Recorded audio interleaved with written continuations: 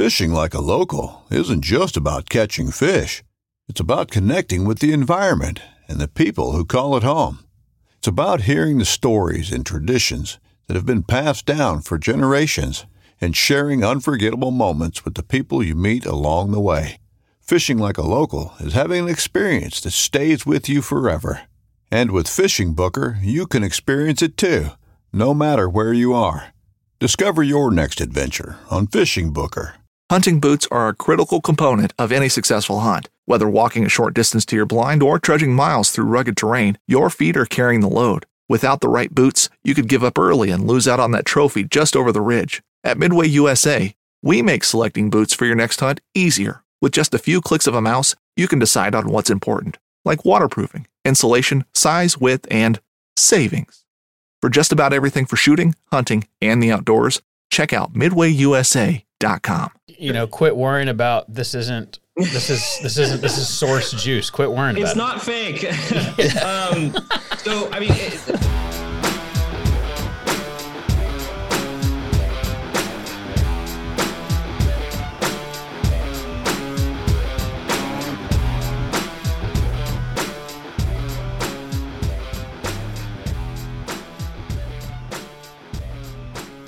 Welcome to episode 76 of the Whiskey and Whitetails podcast. Today is June 6th. We are your hosts. I'm Matt. I'm Gus. We're coming to you live with Jesse Parker from Doc Swinson's in Washington State. Jesse, how you doing? I'm doing great, Matt. Gus, thank you so much for having me on this podcast. I'm excited to see what we can get into. Same. Thank you for coming. And for anybody that wants to check us out, you can go to whiskeyandwhitetails.com. Check out our gear. We don't sell gear. You can check out all of our bourbon barrel, handmade bourbon barrel products, including our smoker kits, Glencairns, all kinds of stuff. And then if you want to get in on the inside scoop, we got a Patreon page. You can go to patreon.com/Whiskey and Whitetails. And this is also on the Waypoint Network. So thank you to the Waypoint family for having us. Yeah. We have to say that, right? Yeah, I guess we used to have to say that now. We do have to say that now. Anyway. We recently joined a podcast network, so we have to plug them now. We don't have to. We have the joy of plugging. That's right. Very cool. That's awesome. That's exciting. It is. It's cool. It's a new age for us. So you guys have sent us 1, 2, 3, 4, 5 samples, and we're excited to dive into it. And before I get started, is there anything anyone should know about Doc Swinson's? Just if they never heard of you, this is what we are.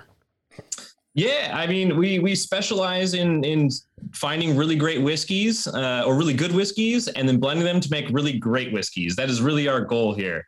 So leveraging some really amazing distillers around the country and then manipulating it in the way we want to really make something that we think pops and that really represents who we are as a brand. And people seem to be really responding well to it across the nation. That's awesome because we also really enjoy blending. It's one of the things that we do a lot is we will blend whiskeys together to make something that we like. It's Love fun. blending. It's a good time. That's awesome. It's really underappreciated here, especially in the United States. I hate to say it. You're right. Everybody talks about the distiller, but the reality is most of us are actually blenders at heart. Yes, for sure. That's how the product ends up in the bottle. And blending is way harder of a job than distilling, if I must say. It can be very difficult. I've done both. Yeah. Blending takes a lot more creative energy out of you, let me tell you. For sure. Yeah. Well, we did last year. We did these two. We blended our own bottles and also MGP juice, which I understand you're familiar with. I'm very familiar with. It's great. Yes. That was just two. Well, it ended up being 4 little bottles. It took us 4 hours, it seemed like, and it was exhausted afterwards. Yeah. We sampled, 20, 30 barrels and finally came up with we were going to do more than 2, but in the end of the day, we had 2 that just really stood out to us. And we're like, let's start with 50-50. And we did 50-50 and we were blown away at how good it was. And we're like, all right, we've been here 4 hours. Let's cut it. Hey, now welcome to my life. Yeah, right? I have to take breaks from it. I'm like, okay, not this week. No blending done this week. Gotta move on. Yep. Yeah. Gotta get the liver a break. Yeah, exactly. For sure. So what do I do first? I'm going to do the old debate, sourcing versus distilling. A lot of people, you see that there's a brand that comes out and they go, well, they don't distill, they just source. And then it's like, well, I mean, who cares? Does it taste good? Do you really care if they distilled it or they blended it? Yeah. And at the end of the day, most distillers blend anyway. So it doesn't really, if they made their own stuff or they got it from somewhere else. So I wanted to dive into that first, just to get it out of the way. Sourcing versus distilling. And then we'll get into these samples. Yeah, sure. Should I mostly describe what Doc Swinson does in particular, or is there a specific question that I should maybe target first right off the bat here? Whichever one, but more like, quit worrying about this isn't source juice. Quit worrying about it. It's not fake. So, I mean, I don't know. Here's always kind of an example I like to tell people. It's my steak analogy, basically. Most people don't raise their own cows, but they certainly love making their steak and barbecuing that steak. They love seasoning it in the way they do. They perfectly make, their barbecue, whatever they're doing at the right temperature, exactly how they want it. Maybe it's a cast iron pan, however you like doing it. The point is, you usually don't raise your own cow. You usually don't go grow your own pepper. Yeah, right. You usually don't harvest your own salt. But you might curate the pieces that are the best, for example. So you go and find the best steak that you can get, whether it's down at the local butchers, maybe a family, maybe you go in on a cow, who knows? And then you find the salt that works the best for you. Is it something, dug out of the earth? Is it from the sea? Et cetera. What kind of pepper do you like? What other kind of seasonings do you like? And you create that product or that end steak that is absolutely delicious and to die for. And you're probably really proud of that. And a lot of people think, holy shit, that's good. Yeah. That's what we do. We may not distill the bourbon, but we still have our hands involved in the entire process. Sometimes we buy juice that's already 5 to 10 years old. We do curate every single one of our blends, so we don't release anything that isn't blended at our facility. So, for example, you can go buy a bottle of MGP from one group and a bottle of something that's a blend of MGP products from us. And they'll taste completely different. Right. So it's really up to what you think is the best in the end. And we think we do a pretty exceptional job here at Doc Swinson's. Otherwise, we probably wouldn't have a company for very long. And I agree with you. And it's funny because some companies get away with it and some don't. For instance, Smoke Wagon, for instance, it's like huge and it's all source blended stuff. And it just depends on how you do it and what you get known for. Oh, sorry. But from a business perspective, I feel like it's actually really smart, right? Yeah. You're not having to invest as much money in the overhead costs associated with distilling. You can still get great whiskey and blend and finish and create phenomenal products that can get to the market a lot quicker without all the additional overhead costs and having to wait for distillate to age and all that kind of stuff. Absolutely. I mean, that's one reason why we got into it. For example, I've worked with plenty of whiskeys that were made before I had a driver's license, to be totally honest. Yeah. And I obviously couldn't have done that without sourcing. It's also a pretty big part of the whiskey industry, to be honest with you. I mean, there's quite a few famous names out there. A lot of people will say, for example, Johnny Walker, you know where all that comes from, right? Yeah, right. It's a myriad of different distilleries and it's compiled together to make the best product they can from the inputs they have. Yep. And that's really what we're trying to focus on. We might not distill and handpick our grains, but we do pick our barrels. We do blend the different ages. We do age them differently. We're not just buying the barrels, bringing them here and dumping them, for example, unless it's single barrel, of course, but that is still handpicked. We go through every single barrel and say, this is good for single barrel. Let's use this for this, or this is really out there for this particular client because we know they like something fruitier. Maybe this client likes something spicier. So we do go through everything here before it ends up in a bottle. And if it's not good, we don't actually bottle it. And I have proof of that if you ever show up here. We'll come drink the stuff you don't want to bottle. Yeah. That's totally fair. We should release like a don't buy this edition. Yeah. Don't buy this. Just put a do not enter sign on it. And then I bet you'll sell it. Actually, we probably would. Yeah. I think that was Compass Box that did that. This is not a luxury whiskey and it was quite expensive. It was they did a great job at that. It was like Elon Musk with the flamethrower. He said, do not buy this. Yeah. And then they sold out in like 2 days, like 30,000 flamethrowers. Yeah. Well, I had a Progress barrel select from you when I was in Florida last week. And so they don't have Doc Swinson's here. We can't get it in South Carolina. At least I've never seen it anywhere that I shop. But I think we're working on it. Okay. Well, I'm glad to know that it wasn't a long time. It wasn't because I didn't see it. I'm glad to know that it's not here. We are familiar with how long it can take to get distribution. So, but that was the first time I had it, and a guy that I was on the trip with, he's a bourbon guy, and he went to a liquor store that had I went there the next day. They have all kinds of stuff, and that's what he picked because he's never heard of it.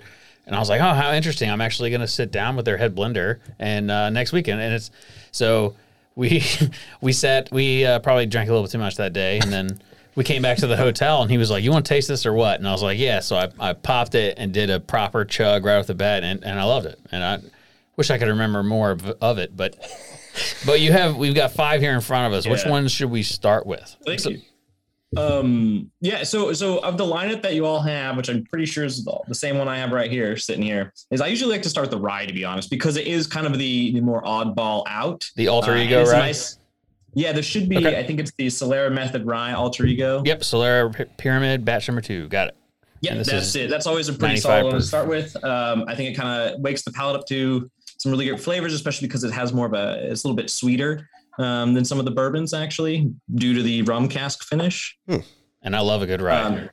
And it's a little bit lower proof at 95 proof compared to everything else is definitely higher than that. So let's read a straight rye aged in rum cask, Solera. What's the pyramid? What's that mean? Yeah, our sales guy loves using that term because it gives you a visual, which is he's not wrong. Actually, the setup right behind me is actually a pyramid. Okay. I know this is recorded, so most people probably can't see it. But this represents one of the things that originally started the rum cask pyramid. If I can get this camera to actually stay. I don't like being moved, I've realized. That's all good. So the Solera method is a method of basically fractional blending that has existed for hundreds of years, primarily out of the sherry industry. Quite a few other distilled spirits plants use it as well. It's quite common in like Central and South American rums. And basically the idea is you have a pyramid. On the bottom of the pyramid, you have a whole set of barrels, let's just say there's 10 or something. And you end up taking off a small portion of that, maybe 20%, 15 to 20%. And you batch that together and bottle it. And then you replace that portion you removed from the bottom tier of the Solera with the next row up. Okay. I know how Soleras work. Repeat that all the way up. So yeah. And then you put new product in the top in theory, right? Gotcha. In our case, we don't put new product. We put a blend of 2 different rye whiskeys, which is what you're tasting now, into previously used bourbon barrels that were then used to age rums, a number of different rums, 4 in this case, for a period of time. And that rye whiskey goes into those, and that gets emptied into the Solera. So that was our new make, is actually this already finished rye rum product, or rye whiskey finished in rum cask, that then goes into a Solera to be mingled amongst 164 different barrels. It's an incredibly complex system. Wow. And it's about 24 foot tall in the back of our warehouse over here. It's quite large. That's one thing I noticed on the alter ego is how many different types of American oak, cognac, Pedro Jimenez, and then Oloroso, and then you have the Fooder, and it's like, I'm guessing that's how you do it. Is they're all Solera, or are those actually dumped? That's actually a couple different products. So the Solera Method Rye in particular is just ex-bourbon cask that held rum for a period of time, and then the rye has gone into them. Okay. There's all American white oak, standard ASB barrels from a number of different cooperages and regions of the United States, but no finishing cask kind of things coming out of Europe or anything like that. Okay. That would be the next product we're actually going to try. All right. Well, back to this rye. Oh, that's good. I like the tinge. Yeah. Oh, yeah. All the floral notes, and there's a sweetness to it. I'm guessing the rum. Yeah, absolutely. When we first set out to make a rum finished rye, we were looking for something that was kind of in the opposite direction of what was really in the market already, which I'm sure most of you are very familiar with, the Angel's Envy. Mm-hmm. There's only a few rum finished ryes, at least when we started, maybe a handful, less than 6 or so. And we thought it would be fun to take it a different direction. And that was kind of where I wanted to pull my inspiration from, was more bright, sweet and or citric-like rums. So we work with rums between 4 different nations, mostly Spanish style, so they're a little bit more light-bodied, along with a little bit of Jamaican as well to kind of add some nice fruity characteristics to it. And then age our rye whiskey, which is between, it's actually all over 6 years, or approximately 6 years old now in the Solera. We started when it was only like 3.5, which is pretty incredible. 3.5 to 6 year blend, and then everything in there now is about 6 years old. And we really wanted to complement the rye, some of the characteristics in the rye, which is like apples and pears as well, with really classic Caribbean baking spices, cloves, cinnamon, nutmeg. And then, of course, you get that really nice sweetness from the sugarcane itself and the rum. I think it's very good. So it's a totally different take than what you've probably ever tried as far as a rye whiskey finished in rum casks. It's way different than Angel's Envy. There's definitely a lot more baking spice to it. Mm-hmm. It doesn't have that traditional kind of peppery bite that a rye does.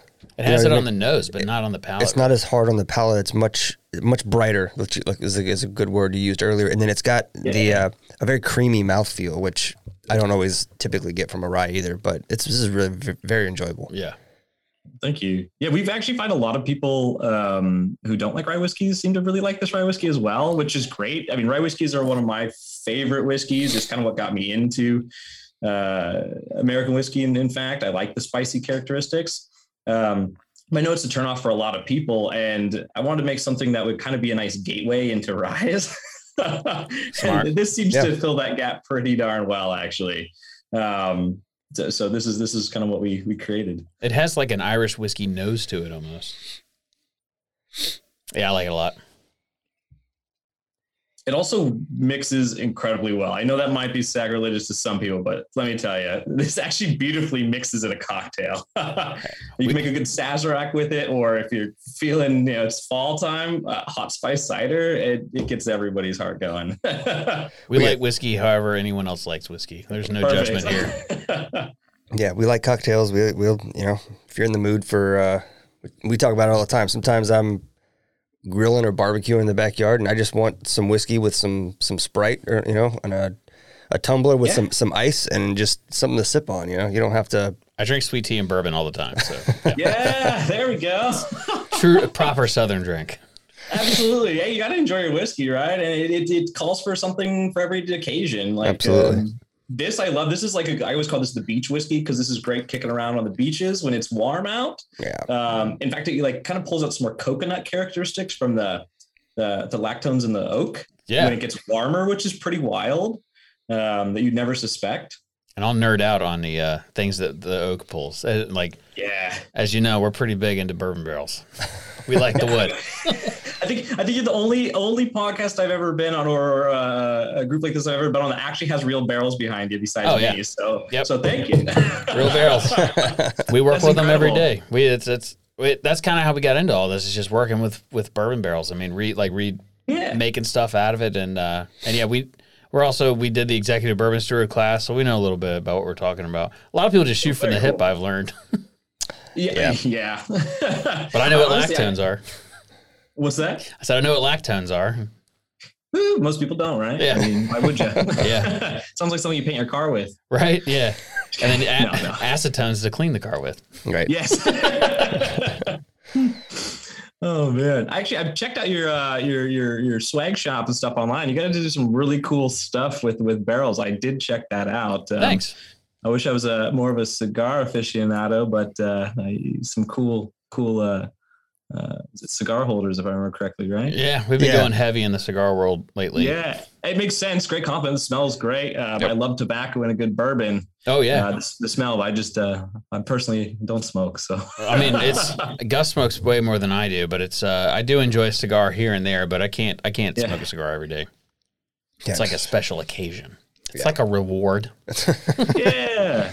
Goes with the steak too. Oh yeah. Dude, cigar, steak, and bourbon. Yeah, we're talking now. Good. We're all in heaven. That's a good night. Yeah. So what's next? And then one thing to keep in mind about the rye too is it's because it isn't a Solera system, it's technically aging until we get rid of the Solera, which who knows, that could be beyond my life. I have no idea. So it is ever changing, which is one reason why we do put batch numbers on everything too. So as much as we do keep a pretty good eye on consistency, there are some little bit of movements and flavor profile as we change as well. Do you have Coopers on staff? So if the barrel leaks, you fix it, or you just replace barrels? That's mostly me. Nice. Nice. I've had the privilege of working with a lot of barrels over the almost 10 years I've been doing this now. And in fact, I've recoopered all of the foeders that I use for some of our projects as well, because they've all been very faulty when I get them. Yeah, well, they're gigantic, right? They're 600 liters, right? Yeah. We've got 3,000 liter size. Oh, wow. Oh, wow. Yeah, most of them. So think of a Mini Cooper stood up on its side, and that's how big our barrels are. They use them mainly for beer, right? Yeah, and beer, cognac. and then, cognac is really quite common as well, and then a lot of wines throughout Europe too. We were doing our background research on Doc Swin's, just watching some other not anybody interviewing you, but we wanted to see reviews of the whiskey, and it was funny watching them read through the barrels, and they'd get to that one and be like, Foeder? I was like, no, it's a foeder. You never heard of a foeder barrel? It's like, I've heard so many different terms for it too, and honestly, I have a tendency of making up names and stuff that nobody could pronounce anyways on my bottles. So yeah, I guess it just comes with the territory. I only know it because of Rodenbach. Rodenbach is like a huge foeder. The foeder forest, basically. Yeah, exactly. Yeah. Sweet. Yeah, so that's cool. Yeah, the cooperage part is very interesting. We went to the Brown-Forman cooperage and got a tour. We were the 4th people in there since 2020. Yeah. Wow. So it was like a pretty exclusive tour, and it was amazing to watch, and the guys up front that are putting the reeds in and fixing, air leaks and stuff. And they're like, yeah, each one of these guys has 20 plus years experience. And to think about what because we take barrels apart all the time, but to watch these guys knock the hoops off and not collapse the barrel, pull a stave out, replace it, and it's like, man, I don't know. It's just fascinating. It's an art form. It's definitely an art form. That's a lot of talent and skill in art form. My barrels fall apart, so same. Awesome. So we thinking the next one here, or let's do it. All right. So what I usually like to dive into is our Blender's Cut, our straight bourbon whiskey. Oh yeah. It's 5 years old at a minimum. Actually, some of the future barrels might come out. It was close to 6 soon. And it's 115 proof, and it is truly a cask strength product. I use a type of blending technique that I kind of developed here in house that mixes a myriad of different, huge matrix basically of different proof points, as well as flavor profiles that I think will match well together amongst 2 different mash bills. And then I blend them all so that they reach 115 proof. Nice. Okay. And at most, they might be licked with a hint of water, just to be legal. For bottling strength. But it's usually less than 0.2 proof is what we have to adjust it for. Oh, wow. Which is an incredibly labor-intensive blending technique, but it allows us to maintain that really nice high proof point. So it stays 115 every single time we release it. And in addition, it maintains its cask strength and the most boldness and flavors. And that was really the goal behind Blender's Cut. And this one's full American oak on the nose. Yeah. And this is the MGP, the 75, 21, 4. Yeah, it's the 21 rye and the 36 rye blended together in a secretive proportions. Secretive. Man, that's got spearmint on the mouth. Yeah, I'm about it. Most people have a hard time believing it's only 5 years old, we've found. That's usually the commentary we kind of get back from people. A lot of people think it hits more in that 7 to 9 year range, 7 to 8. Especially in the climate that you're in. It's 5 years isn't a long time. We do age. The initial portion of the aging is all done in the Midwest. So it still has a very nice typical bourbon profile. And then when they reach a certain age, usually it's about 4.5 or so, we start moving them into Washington, which, we're very much like Scotland. We're right on the water. We're just south of Vancouver, Canada. So you get that nice maritime air. Yeah. So we kind of get that dual climate aging thing going on, which adds a really nice mellow kind of creamy characteristic to all of our whiskeys as well. There's definitely a lot of cream to that. I like how much the oak stands out in this. Yeah, we're kind of barrel fiends here. Oh, yeah. All in good company. So you source from everybody, right? So we do. The majority of the products, in fact, actually everything we're going to be tasting today is all MGP based over the course of over 4 different mash bills. 2 in bourbon and 2 in rye, of course. They're all quite popular MGP mash bills, but they're all blended. The only thing released that is not blended is, of course, the single barrel. Right. That wouldn't make any sense. And then the barrels you get from everywhere, Independent Stave and Kelvin and just whatever you can get your hands on. Oh, correct. Yeah, absolutely. Mostly whatever we can get our hands on. But a lot of them do come from Speyside.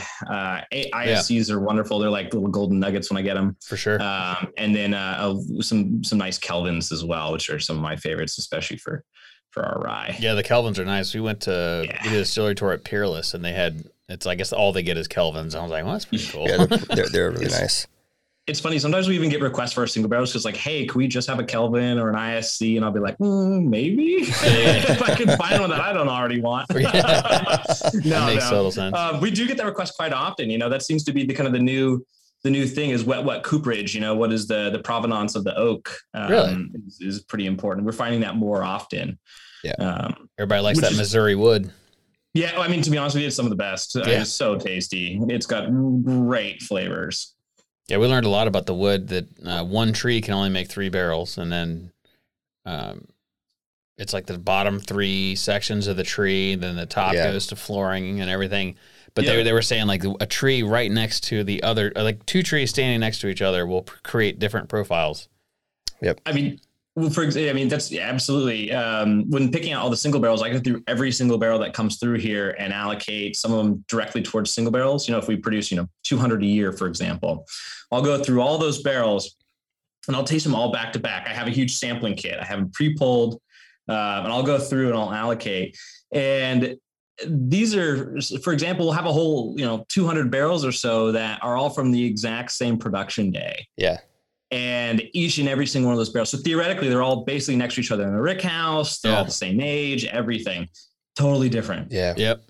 Completely wild, which is great. That's what makes my job quite entertaining, especially when it comes to blending, because you can really, pull from certain areas to create a new flavor. And it keeps you employed because they can't just go, okay, well, we know that these 2 barrels create this. So next time we get these 2 barrels, we don't need Jesse anymore. We can just blend these 2 barrels together. And they're like, well, this tastes like crap. It's like, yeah, because you need Jesse.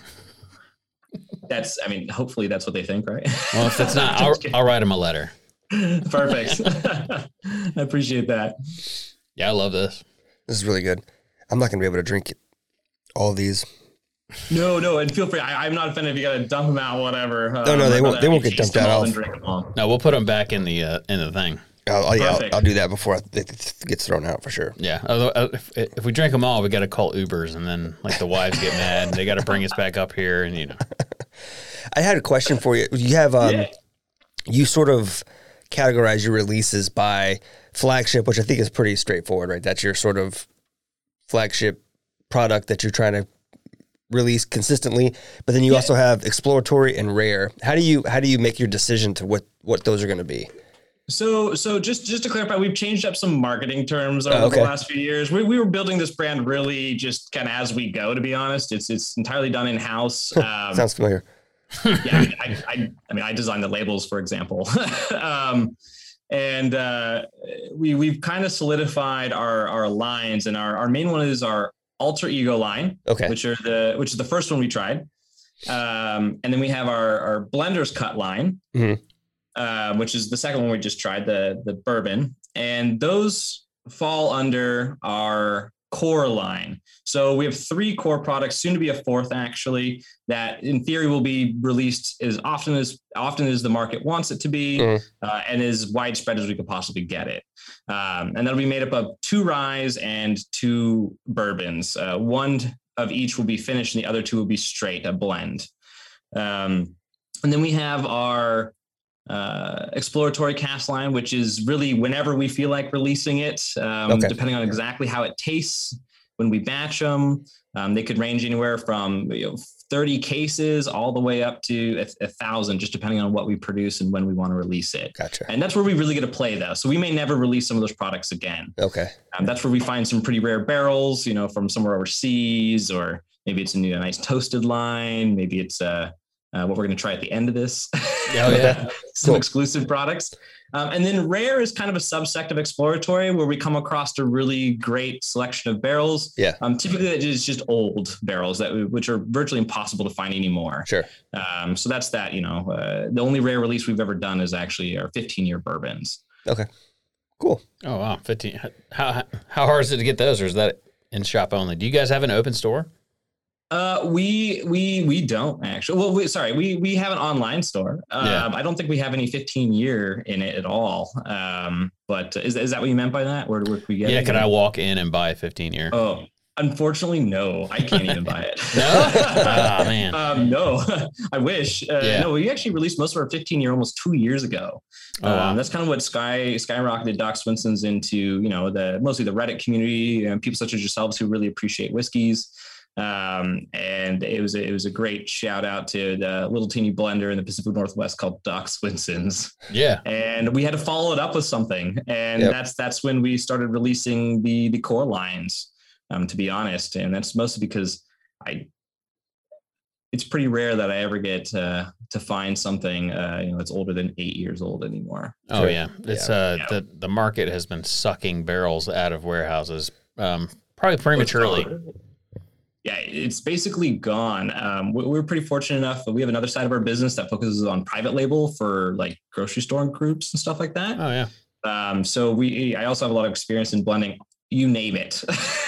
Yeah.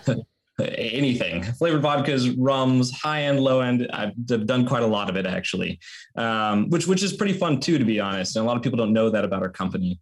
But our true love is Doc Swinson's. That's where the four of us who really started the company got together, and we just made a couple barrels a year, and that was it. And now it's grown into something where we're processing more than 1,000 barrels a year right now. Wow. So. Hold on one second. We're going to. If you know anybody that's got 15-year bourbon, please give me a call. Whether you're just looking to stay warm during a hunt or need maximum concealment, the clothing you wear can make or break a hunt. At MidwayUSA.com, we understand hunting clothing has come a long way with more meticulously crafted camo patterns, advanced scent control technologies, and weatherproof options to withstand the elements. Hunters have to wait until their favorite season, but shouldn't wait on gear, which is why Midway USA offers super fast shipping. When you're ready for your next system, log on to MidwayUSA.com. We're going to turn this, there we go. Sorry. I had Discord open. It was making beeps and notifications. Yeah, if we find any 15-year bourbon, we'll probably keep it for ourselves, but I'll send you half the barrel. We'll let you know we found Perfect. it. Hey, that's more than I actually anticipated. I figured that was exactly what would come out of everybody's mouth. So I'll just keep it for me, which is totally understandable because I'd probably do the same. Dude, I'll share. I'll send you half. Fair enough. We just don't find that much. But if you're interested in looking for especially specialty releases, we tend to hold back a pretty small number of cases and sell on our online store only. Which is you can find it at docswhiskey.com or docswinsons.com. And you just go to, I think it said Bottle Shop is what it's called. And you can go and click and see what we have available and order. And if you're in, I believe it's 39 of the states we could ship to. If not, hopefully you have a friend in one of those states. Yeah. And, or you can go to discord.com/whiskeyandwhitetails and you can join up. Or maybe there's somebody in one of those states that can help you. It's all about community, man. Online community. It's all about community. It's who you know. Yep. What you can get. Sharing little bottles. That's it. That's it. Quite a bit. All right. What are we doing next? So we're going to dive into the Alter Ego Triple Cask, which is a straight bourbon whiskey finished in cognac and two different sherry casks, so Oloroso and Pedro Jimenez sherry, which is something that it really takes a lot of my attention up because I have to go through every single barrel, and each batch is specifically a blend of barrels that I think would complement each other the most. It's also part of our core line, so in theory, you should be able to find it quite often. The Triple Cask, and this is, as you said, just to read it back, Pedro Jimenez sherry, Oloroso cognac. This is a 95.8. Yep. It's pretty thick. It's got a really nice kind of dessert quality to it as well. Oh yeah. The sherry actually pokes out a pretty good amount. Oh wow. And I have yet to learn how to pull French oak flavors out. So I had a question. So it goes in a French oak and an American oak and a Pedro Jimenez and a sherry barrel? Or do you have barrels made of staves of all those things? No. So I'm a sucker for what I call large format aging. So I use a mixture of barrels anywhere from 200 liters all the way up to 600. And most of these are 600 liters, and they were commonly used in systems that had sherry or cognacs in them for over 20 years. Wow. And I bring those barrels straight in from Europe, evaluate them here once they get here, and then fill them with bourbon. And then I pull my selections several months down the road for this blend. So no, they are not recoopered barrels or anything like that. They come directly from the producers in Europe and to my door. Which is a headache, but it's great when it happens right. Well, now I got a question, and I'm gonna blow a spot here that's gonna tickle some nerves. So if a company like, I don't know, Good Times Bourbon were to make a blended bourbon that's a sherry cask or whatever, and they somehow do it in like a week, what's going on there? To be honest with you, I hate to say this, I don't pay as much attention to maybe other producers out there as I'm just saying, people. As you said it takes months, but this guy's doing it in a week. How is that possible? So I guess my simple answer to that would be everybody has a different perspective of how long something should finish for. I mean, there's some incredible blenders out there that say no more than 45 days, you'll ruin it. There's other blenders out there that'll say years. That's what you want. What I've found is every barrel is going to tell you its truth in time. And so you just keep paying attention. We're in a really great size point where we're big enough to have Doc Swinson's across the country and in a couple other countries so far. And I can still pay that much attention to it.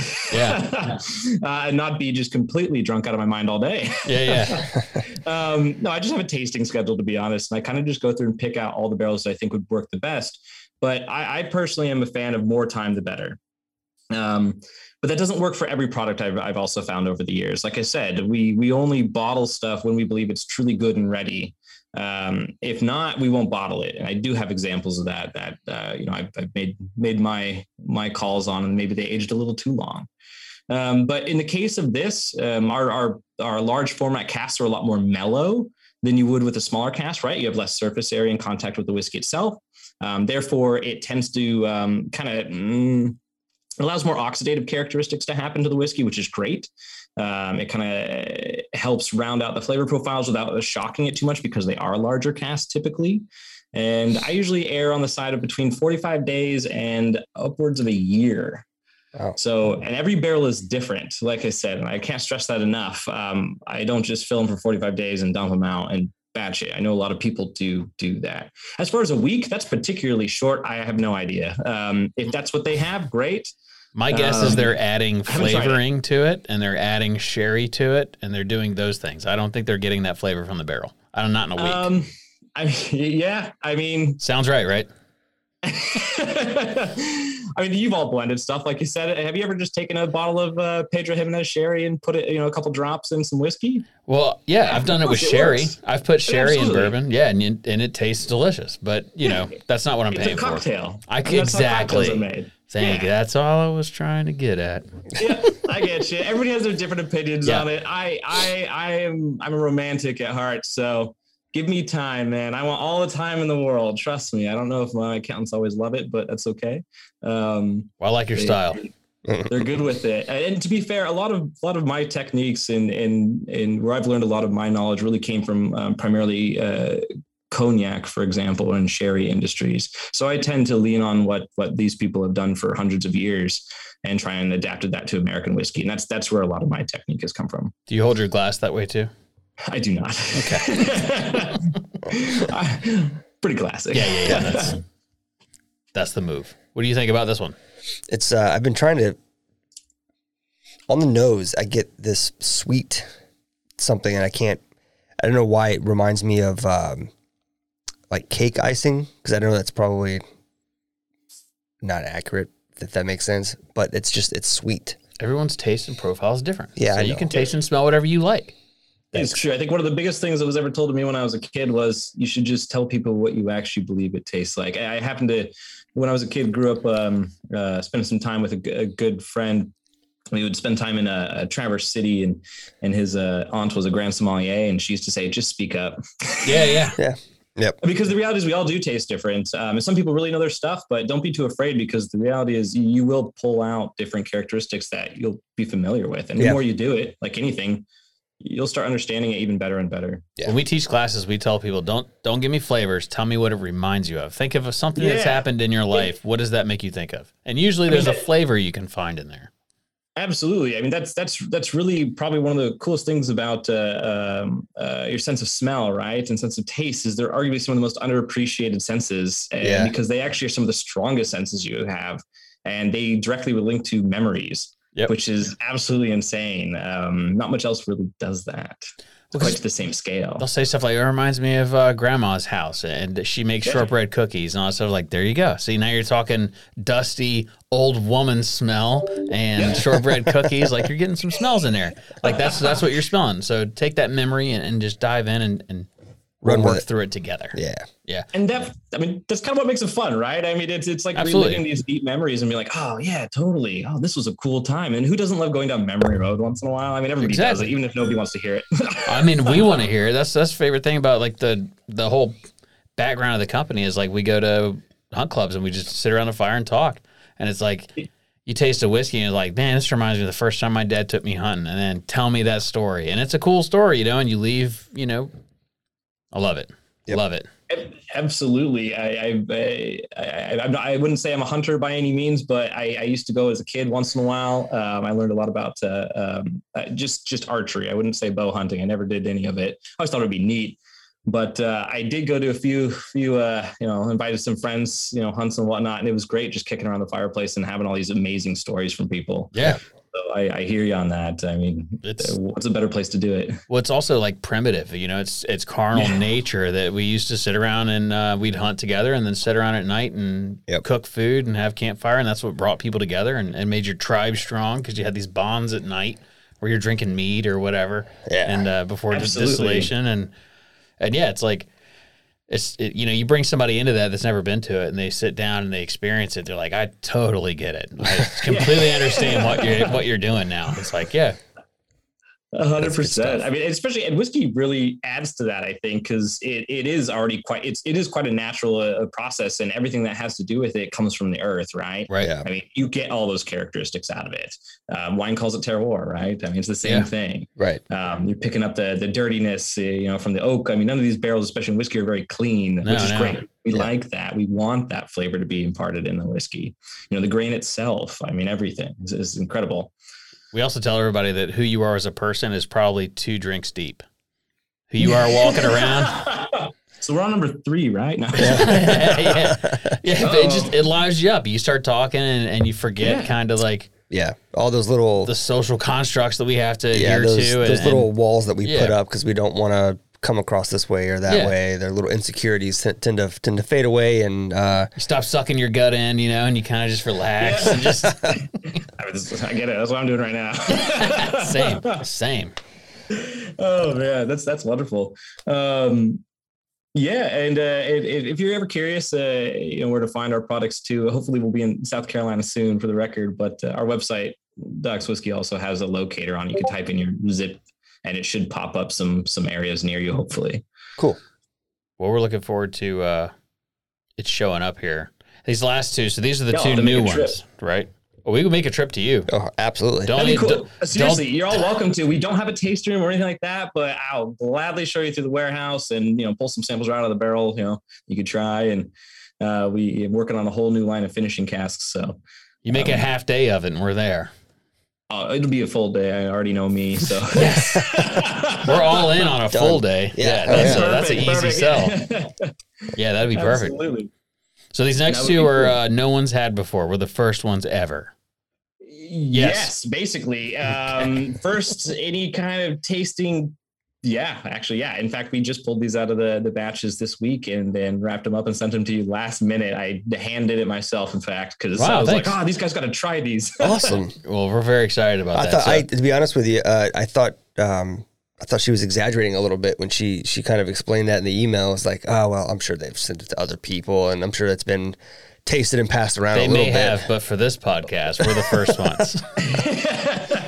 You're definitely the first podcast that has certainly tried it. I can tell you that. Cool.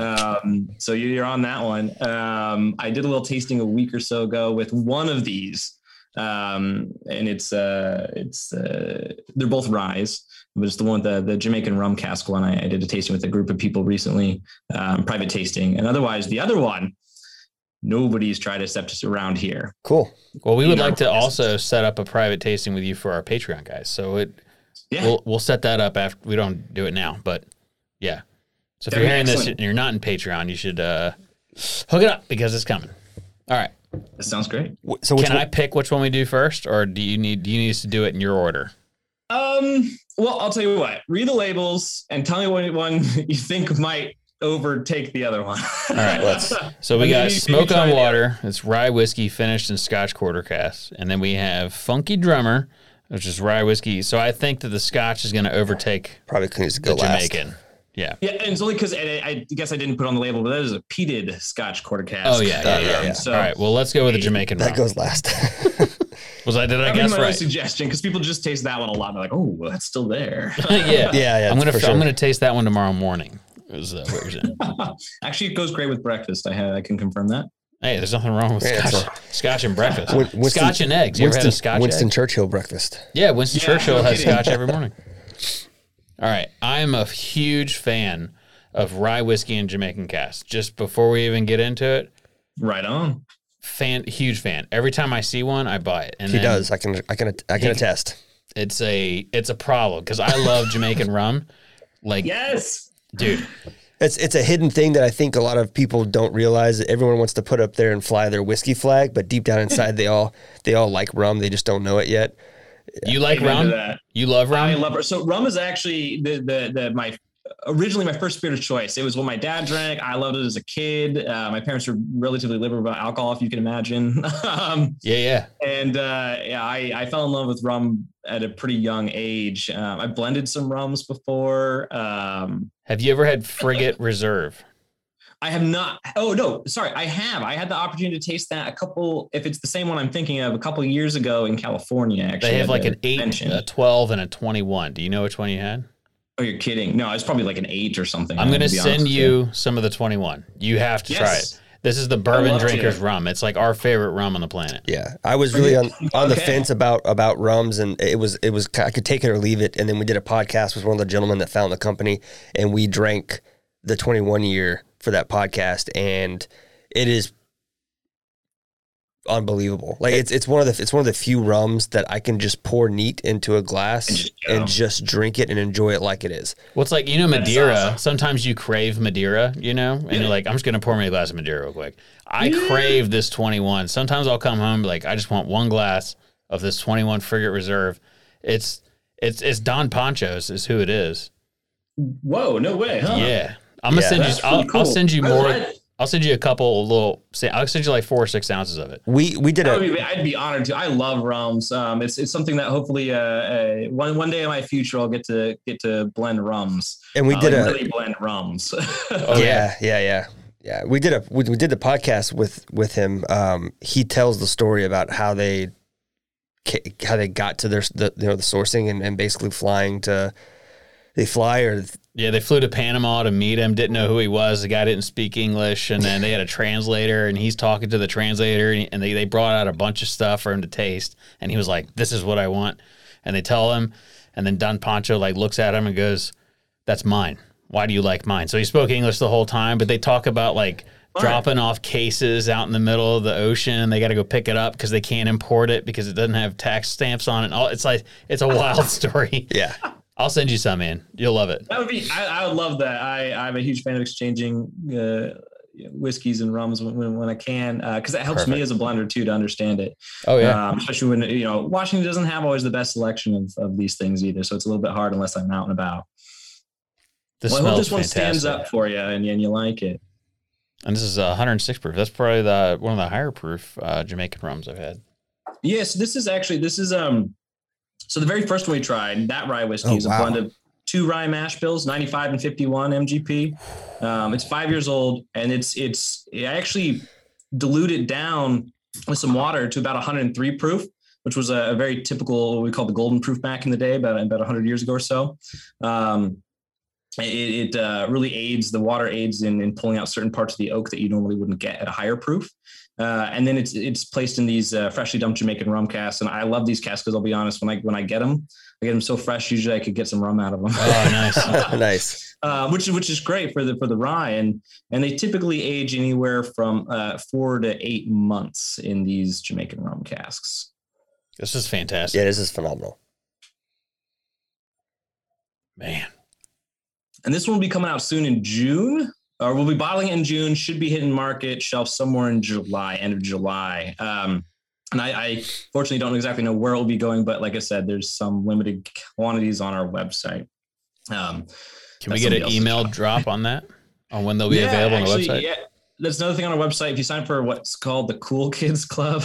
Yeah, he mentioned that earlier. Yep. I designed the website years ago and I just made up random names and somehow it's stuck. It works. So the Cool Kids Club, you can put your email in there and we should be able to drop when things are coming out and kind of where they are too. Cool. At least that's the goal. We're a pretty teeny company, so things don't always happen exactly how we want them to. That's good, man. That's good. It's good to be small and be popular than it is to be big and be swamped. Yeah. I'm feeling swamped these days, which is great. It's good news. People are taking the whiskey in a great way. So you running 10-hour days? Are you up to that yet? I don't think I've done something less than what feels like 14-hour days in the last 2.5 years. Good. I'm glad to hear it. To be fair, I work hard and I like to play hard. I'm really into outdoor activities, so big into sailing and snowboarding and stuff like that. So cool. Sailing's cool. Yeah, in the Northwest, if you don't do it, there's something wrong with you. I don't know. Really? I spent a summer in the... To be fair, most people almost never go sailing. They just have a boat if they're lucky enough to do that. But I grew up on an island and just really loved it. It's a place of peace, but it's also incredibly challenging mentally and physically. So I do recommend it if you can sometime. Yeah, stay away from the boom. Yeah, you know why they call it a boom, right? Because it'll hit your head. It makes the sound called boom. Yeah. Every time somebody news on a boat, we're like, okay, this is why it's called this. Trust me. Yeah, keep your head down. Yeah, I learned on really small little boats, like single pilot boats. But even those broomsticks spin around, hit you in the neck, and you'll learn real quick. Absolutely. That's the same thing. I learned on those things too. I've flipped quite a few of them. Yeah. And they make, when you're kids, they make little helmets for you. You could wear a bike helmet, they recommend, because people do get whacked by them. Yeah. I didn't get a helmet. Yeah. Yeah, they didn't give me one either if it makes you feel any better. Brain injuries are fun. Yeah. It makes you a more interesting adult. Well, I love this. This is fantastic. This is very good. Yeah, and this one's called Funky Drummer. I'd show you a label, but I don't even have one of those yet. So it's a great name. Our CFO is really into music, so a lot of our bottles will, between him and I, we usually name our products, and he usually drops some really great, odes to famous musicians. Yeah, Funky Drummer goes well with a Jamaican rum. Yeah, I like it. What do these QR codes on the bottles do? They just take you to our website. So if you want to sign up for the Cool Kids Club, find our bottle shop, or look for a bottle near you, just use your phone, pop open the QR, and it'll take you right to the homepage, and you can navigate pretty easily through there. And for those listening and watching, you can go to the description at the bottom. We will have links to everything, as well as information on every single bottle that we've tasted. And we have one more left where we're getting into the peat. So before we get into that, Whiskey Awards. I want to talk Whiskey Awards. All right. So if you get an award I guess my point is I see so many of them and I'm like, who are these people? Like they got gold by whatever. So I'm like, well, what if we just did the Whiskey and Whitetails Whiskey Awards and we pick our favorite, we send you an award and you can put it on your website. We got the Whiskey and Whitetails Little Urban Achievers Award. That's a Big Lebowski joke. That's excellent. But honestly, you totally could. We get bombarded with people trying to submit or get us to submit bottles all the time. We're like, we've never heard of this award group. And, that's what I thought. It's like $1,000, and we're like, what a great business model. What if we do it for free? We just do it for free. We'll just send you a gold trophy. It's not real gold, obviously. I mean, copper. That's understandable. So these organizations just invite you to give them money in exchange for an award. That's what I thought was going on. Yeah. Because I wondered if there's a difference between a blender and a distiller getting an award. So a distiller gets best whiskey of the year, but Jesus. a distiller gets best whiskey of the year, but can a blender get best whiskey of the year from a category that a distiller would get? I guess that was my question. Every and to be fair, some of them are some of the awards are bodies are really great and incredibly dedicated to what they actually do, so they're really worth listening to. And then some of them, I don't know, maybe not. Yeah. But most of the ones people have heard of are really reputable. That's the word I keep looking for here. Okay. Are incredibly reputable groups, and they pull from a lot of the people that are well regarded in the industry as excellent tasters or blenders, or people sometimes actually in the industry, which is incredible. Actually on the blending side, so it is worth sometimes paying attention to. And the question, I guess the answer I have for your question is every award group or award body does it a little bit differently, I've noticed. So a lot of them don't specify non-distiller versus distiller. A couple of them do, but most don't do that. They really just judge the juice based on the juice. Which is the way it should be. Is the whiskey good? Yes, no. Here's what we think it's worth. Yeah. That's how most of them go, which does mean something. If you're batting in those, golds, double golds, platinums, et cetera, you're probably doing pretty well. There's a lot of whiskeys, for example, that don't even make the cut for a medal either. Yeah. And that just don't even get mentioned. So if you're batting high in those and you're doing it consistently, then you probably worth checking out more often than not. Well, we Whiskey Whitetails are going to don you, Jesse Parker, with Perfect Blender of the Century for the Whiskey Whitetails Award. So there you go. I'll take it. Yeah. I love it. Add that to your LinkedIn profile. Yeah. I could do that if I ever find that password again. I know that feeling. Yeah, no kidding. I think the only place I can get into it is my phone. Yeah. I don't know. Me too, because it just saved it. Yeah. Like that works. And then I get an alert like, oh, by the way, this password is not secure. Yep. It's been scraped. So as we pour this one, this is the Smoke on the Water. And this is the rye whiskey finished in the Scotch Quarter Cask, 114.2 proof. And this is the exploratory cask. Yes, we've never released this one before, just like the Funky Drummer. In fact, releasing, I think it's 8 new exploratory casks, I believe, is what I'm going to put out in the next 2 months. Nice. And they're pretty small. They're only about 80 to 200 cases or so each. That's it. And those are 6-pack cases, so it's even smaller than you think. Yeah. This one in particular was a harebrained idea. I'm a big fan of smoky things. I really like a good smoked scotch from time to time, a good peated scotch. And I've always wanted to play with it as a finishing cask. And for years, I was pretty nervous about it because can you imagine, either people usually love it or they hate it. Mm-hmm. And then how is it going to affect something a little bit more delicate or sharp, like an American whiskey, compared to something that's all malt based. And I got my hands on a couple quarter casks, and I tell you the name, but I can imagine you can figure it out pretty easily. Yeah. Scotch quarter casks. There's only one place that does it, to my knowledge. And I thought the rye would be the most balanced with it, to be honest. So this is utilizing the same rye whiskey that was in the first one you tried. So a blend of 2 different mash bills, watered down to, or proof down to 103 proof, and then put in these quarter casks, peated Scotch quarter casks, for approximately 8 months. They all vary. Once again, I don't just put a time on it and go. I pick each barrel and when I feel like they're ready to. So this one's a little bit harebrained and out there, but it picked up that iodine. Yep. I don't hate the nose. I'm not a huge peated fan. I do like it from time to time, but I feel like it carries over to the next day like a cigar. It does. Yeah, it's one of the reasons why I like cigars when I was a little bit younger. I love the smell of them, but from a distance, for the same reason, because it just made everything taste like a cigar the next day. Right. Yeah. Yep. That's crazy how much it picked up in only 8 months.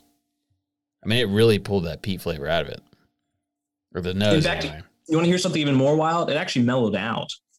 The first few months, it was much more peat, much more that reek characteristic coming through. And then it's actually quite mellowed out. And I guess you should tell me about the flavor. That is actually...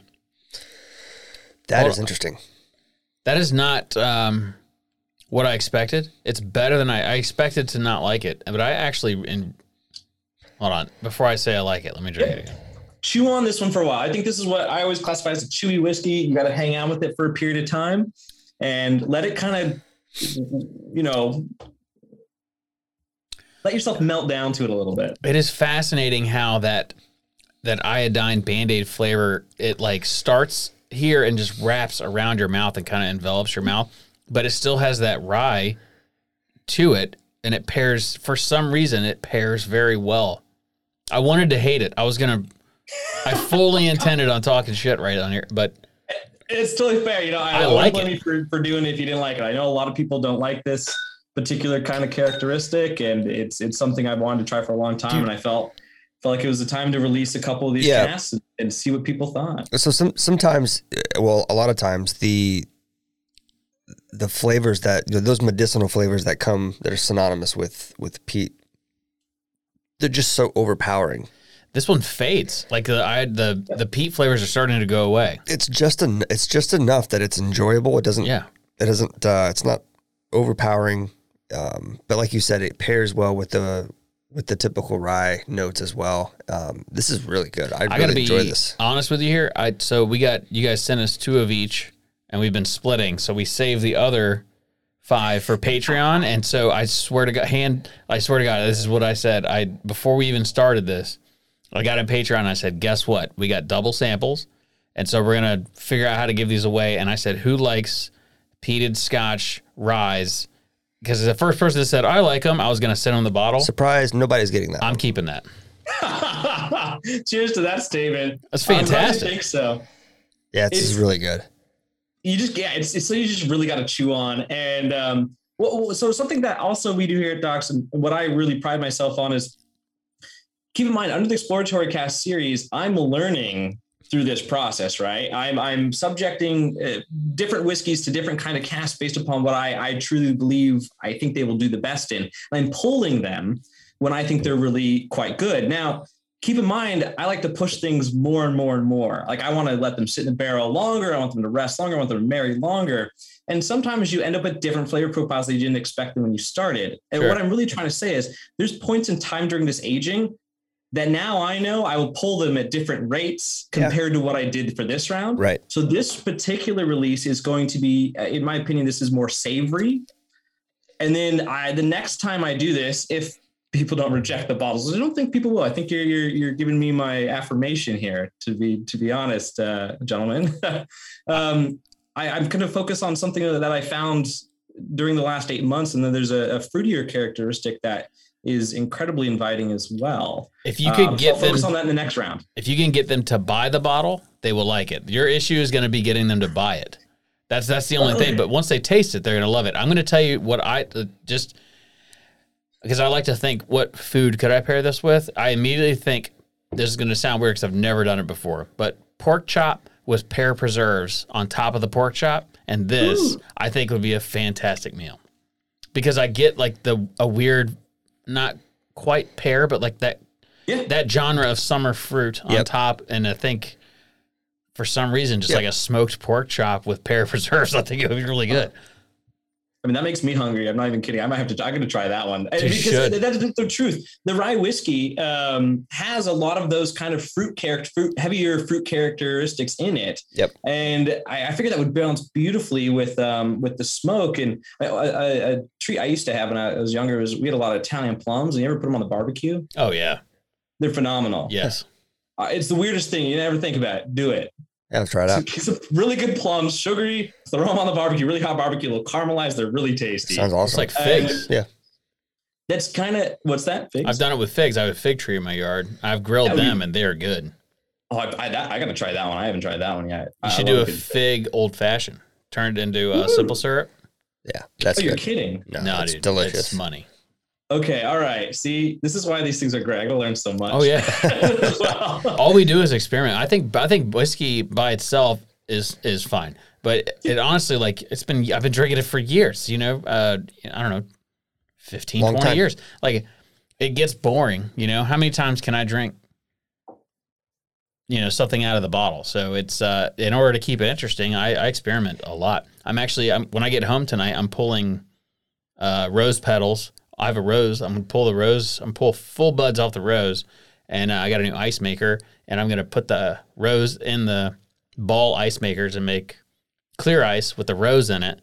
Oh, beautiful. And I have, I'm going to add Angostura bitters to it. So as it melts, you'll get the rose petal kind of flavor. Like I just like playing. Who knows what that's going to taste like, but I'm going to find out. Well, you obviously make good blenders because one, you've done it. Oh yeah. Two, you like to experiment. That's really, I mean, that's what I'm doing. And it's having, sometimes the access to it and the willingness to move forward and try something and also fail. That kind of makes the difference. And honestly, if I could recommend anything to anybody, I imagine you might all agree, try different things. Oh yeah. Yeah, absolutely. Do it. Like for all the listeners out there, which I imagine your listeners are probably into it because they're listening to you. Oh yeah. But pick up something different off the shelf than that you haven't. Sure. And you might find something that you love even more than you've had ever. We preach blending all the time. Like it's something that we do pretty regularly. We've made private, Whiskey and Whitetails labels for stuff that we've blended together, and it's Patreon only stuff. We don't sell anything, but just fun. Yeah, just have fun with it. Maybe one day we'll come to Doc Swenson's and do our own blend and leave with a couple bottles that we can share. That would be super cool. Like I said, honestly, you're invited. Come check it out sometime. If you're ever in the Northwest, it's beautiful up here. Come in the summer.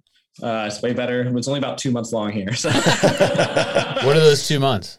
After July 5th. Okay. So yeah, somewhere around July 5th to mid-September really is kind of the lucky spots. August is pretty slow for us, so maybe we'll this year's crazy, but next year, August, perfect. We should plan something for next year in August. Yeah. Right, we'll have even more barrels here, let me tell you. That would be fantastic. Yeah. That'll be killer. I'm glad you liked this one. This was like I said, it's a chewy whiskey. You got to hang out with it for a while and let it kind of sink in. Yeah, it's really good. I would love to pair that like you was talking with a meal. I can think of a bunch of different things that would go well with that. Yeah. But yeah, that's very, very good. You should definitely let us know on the drop so we can we'll sign up for the Cool Guys Club and perfect. And be able to get it. Obviously, y'all going to help me sell it because y'all say it's really good. So hopefully people will pick up the bottle of the shelf. Hey. So it's people like you that really get to help me get my oddball products off the shelf. And people seem to really enjoy them. If we can if we end up getting the drop, if we get the email in time and we can order a bottle, we will 100% promote that. It's definitely. Both of these. Cool. These are both very good. I love them both. Yeah. Thank you. We'll be free brand ambassadors for those two right there. Hey, we've got some, we'll get some swag items out there. We'll grease the wheels a bit. That'd be perfect. Yeah. We love giveaways too. What's that? We love giveaways too. So anything to fun to give away. Cool. Yeah. I'll talk to the team. We'll talk to marketing and I'll get my marketing people in touch with your marketing people. Your marketing people. Perfect. We are the marketing people, by the way. Yeah. It'll be me. I think I'm a quarter of the marketing team myself, so I get it. It works. It works. You got to have your hands in everything in order for it to be successful. So I got one final question, and then we'll let you go because I know you don't want to sit here with us all night. The future of whiskey. I've done some of these for hours. Trust me. Yeah. I had one last 7 hours one time. So 7 hours. Yeah, that was my record. 7.5 hours. It was. I think I left at 3 a.m. Wow. That's Pacific time. So some of them were on the East Coast, just like yourselves. So I know it's much later for y'all. Yeah, if this is a weekend, we would go 7 hours, but we have real jobs that we have to attend to in the morning. So. That's okay. So do I. If we ever do a Friday, maybe we'll try to beat 7. Let's do a 24-hour podcast. Oh my gosh. I think you could hang. Maybe, yeah. There might be a lot of dead air. We'd have to have a lot of guests. Yeah. We could do it. Yeah, you just got to get the crowd together. Maybe Patreon. Yeah, we could do it with Patreon for sure. That might be a fun thing to do. Well, we're going to do it anyway. I want Patreon to hang out with you and do a tasting as well. And, that'd be wonderful. I'd love to do that. We'll get together on that after this. So one final question, the future of whiskey. What are we seeing? In the crystal ball. Hopefully, the future of whiskey. One of my goals at Doc Swenson's is to open up, kind of like you were saying, like you get kind of not just bored of whiskey per se, but you've drank a lot of it, is to open up people's palates to new things. Blending is a stunning thing to be able to do. And I think the United States is finally, blenders in the United States are finally starting to become a thing and being recognized for it. there's a lot of great blenders out there. I mean, you know, Bardstown, for example, they do an excellent job of it. Barrel, Smoke Wagon, Magnus, et cetera. I mean, I think we do a pretty good job ourselves. And I think that's kind of cool, is to get people who normally don't necessarily like bourbon too involved in this, because in the end, the more people that like whiskey, the more opportunity we have to make cool new products that fit different people's, what they think is really good. So I think that's one thing, is to focus on opening up the market to more people who don't typically drink whiskey. I think it is growing. We see good growth in it. The other thing is, I really hope that prices can stabilize a little bit more. For example, barrel prices have gone through the roof. I know some people are like, oh, blenders and non-producers and stuff, we're just gouging for money. I can't speak for everybody on that, but I can tell you one thing: we are not. We think we're pretty fair with our prices. All of our stuff typically, or most of our products, range from anywhere from, depending on what state you're in, for the record, but somewhere around $50 to $85 or so, which we think is really fair for what we're putting on the market. Sure. A couple of them reach in the hundreds just because they're really old or they're incredibly rare. Yep. But I'm hoping whiskey, we can find more whiskey available, especially older products, and we could keep making good products. I know there's some groups out there that kind of just check the box with a lot of things, and it kind of gives some of us bad names. So yep. I hope that maybe they disappear. I hate to say it, but in the end, we just want to give you all good whiskey. So we actually just recorded a video link here for kind of the current market pricing and how inflation is affecting and how wholesale versus retail and the 3-tiered system. And we just did a video on it earlier today, which is already out by the time this podcast comes out. But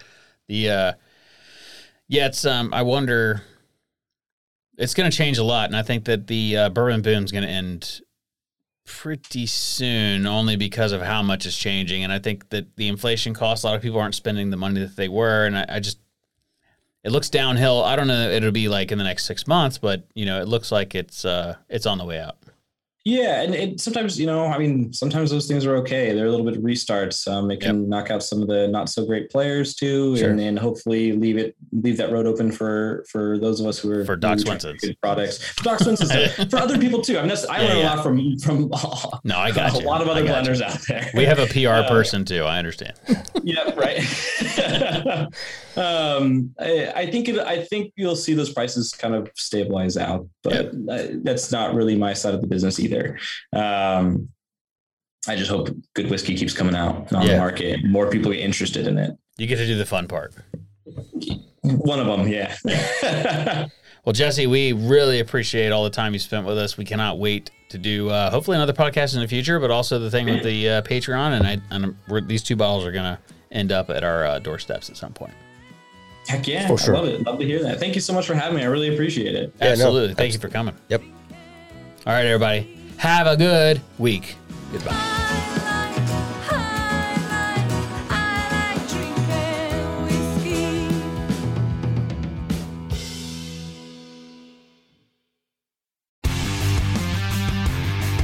Don't miss Mondays with Into the Blue, brought to you by Academy Sports and Outdoors. Every Monday night from 7 to 10 p.m. Eastern on Waypoint TV, the destination for outdoor entertainment.